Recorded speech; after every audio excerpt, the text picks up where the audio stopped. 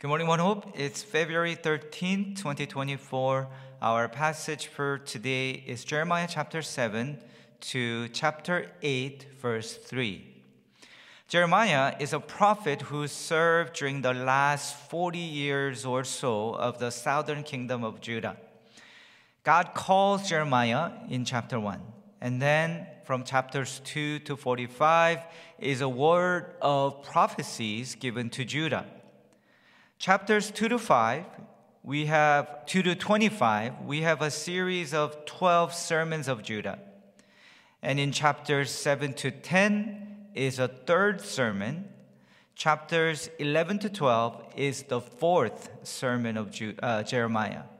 These two sermons, third and the fourth sermons of Jeremiah, is what we're looking at this week. Chapter 7 is called the temple sermon of Jeremiah because God calls Jeremiah to go and preach at the gate of the temple. Verse 2, stand at the gate of the Lord's house and proclaim this message. Hear the word of the Lord, all you people of Judah, who come through these gates to worship the Lord. This is what the Lord Almighty, the God of Israel, says. Reform your ways and your actions, and I will let you live in this place. It's not easy being a prophet of God because the message which Jeremiah had to preach was not one that would receive welcome. In fact, it led to fierce opposition and persecution from those who heard his message. Jeremiah goes on in his sermon, verse 4. Do not trust in deceptive words and say, this is the temple of the Lord, the temple of the Lord, temple of the Lord. If you really change your ways, verse 5, and then let's go to verse 7, then I will let you live in this place. Here, Jeremiah is referring to the idea that people of Judah had at this time. And it's the inviolability of Zion. What that means is people during this time believed that Jerusalem will never be destroyed because God's temple was there.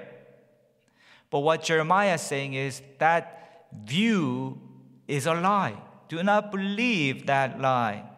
The temple will not save you. Can you imagine Jeremiah saying that to people who are going into the temple at the gate? He stands there and tells them, well, you're going into the temple right now thinking that the temple will save you, but temple will not save you. What will save you, Jeremiah says, is your faith evidenced by your life. That's what will save you. Verse 8. But look, you are trusting in deceptive words that are worthless, words that, or those who said that temple will never be destroyed. Verse 9, will you steal and murder, commit adultery and perjury, burn incense to Baal, and follow other gods you have not known, and then come and stand before me in this house which bears my name, and say we are safe? You're breaking the 10 Commandments. Just because you are coming into the temple, do you think that will save you? It will not. And God says, don't even bring your sacrifice to me. You can just eat it yourselves because I will not receive it. Verse 21. Go ahead, add your burnt offerings to your other sacrifices and eat the meat yourselves. And he goes on to say, what I want from you is what I have told you even before I gave you the sacrificial law. Verse 22, for when I brought your ancestors out of Egypt and spoke to them, I did not just give them commands about burnt offerings and sacrifices, but I gave them this command, obey me and I will be your God and you will be my people. That's what I told you. That's what I wanted from you. Here, Jeremiah is referring to the words which God spoke to the Israelites after they came out of Egypt and crossed the Red Sea. You remember the story in Exodus? They journey and then into the wilderness for 3 days, and there's no water, so they start complaining about water because the place that they were at, called Marah, the water there was too bitter for them to drink. So Moses, at the command of the Lord, throws a piece of wood into water, and that water miraculously became good enough for them to drink. And after that happened, that's what God has said. Something, and here what Jeremiah is referring back to in verse 22. I gave you this command. Listen to me, obey me, and I will be your God, and you will be my people. You can read that in Exodus chapter 15 towards the end of the chapter there if you want to look it up.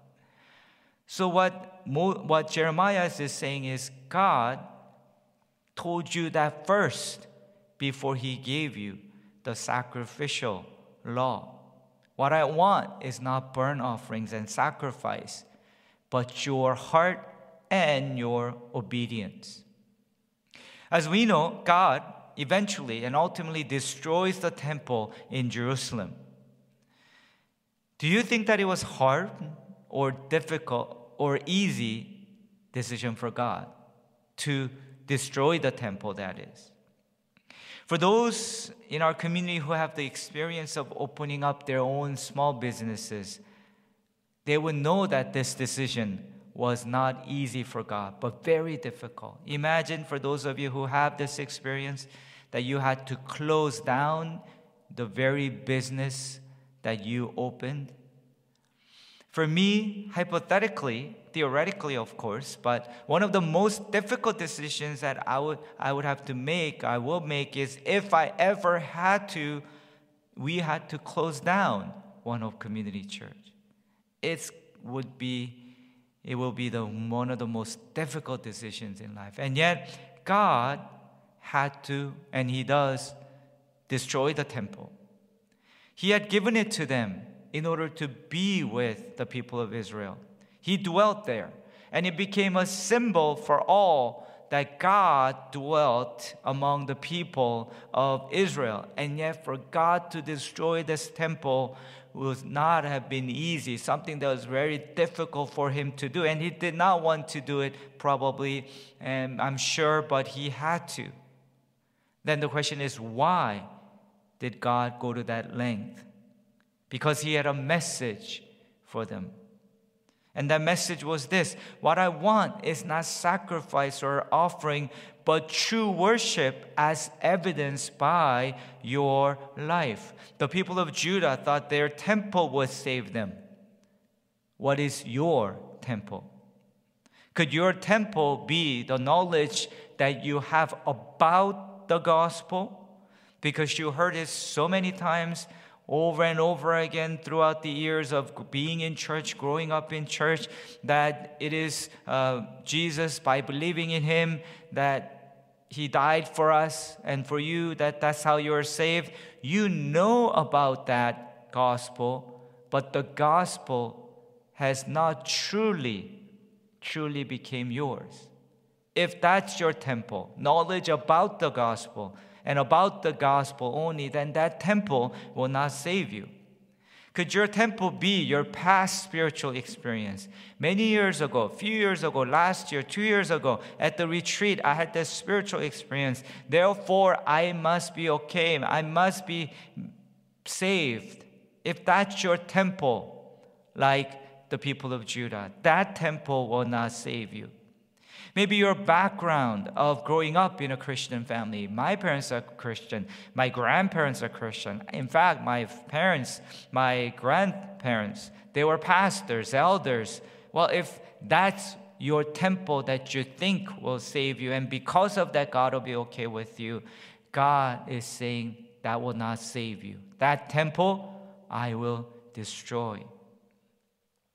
These temples will not save you, but true worship as evidenced by your life right now, today, that's what will save you. Our faith needs to be proved today. It needs to be evidenced by our life. That's the only way in which you will experience my salvation. The people of Judah totally misread and misunderstood God, and they took comfort in this wrong knowledge or belief that they had about the temple. So in light of this, today's takeaway I want to give you is a question that I want all of us to ask. And that question is this: what does God really want from us? Let's ask that question. The people of Judah misread, misunderstood, totally got it wrong. And the result was that their temple was destroyed. What does God really want from us about our faith life? And not just that, what about our life's decisions and plans? Do we know what God really wants? If we keep going down the wrong path, just like He did for and to the people of Judah, He may also destroy our own temples that we have built up in our lives. And perhaps maybe that's not always a bad thing, but what God wanted from the people of Judah was that even before I destroy your temple, because it's something that's good, something that's supposed to be a blessing to you, I want you to figure out and realize what it is that I really want from you. Same is true for us. What He wants from us is that we truly understand what God really wants from us, and we follow that path and follow Him. So today and this week, let's try to ask God, what is it that you really want from me about my life, my faith, the decisions that I'm about to make or I have made, plans I have for myself, my family, and what I'm doing in my ministry, in serving God, what I am not doing. Let's ask, what is it that He really wants? So that we might walk in His ways and experience the great blessings that He has in store for us. In Jesus' name, amen.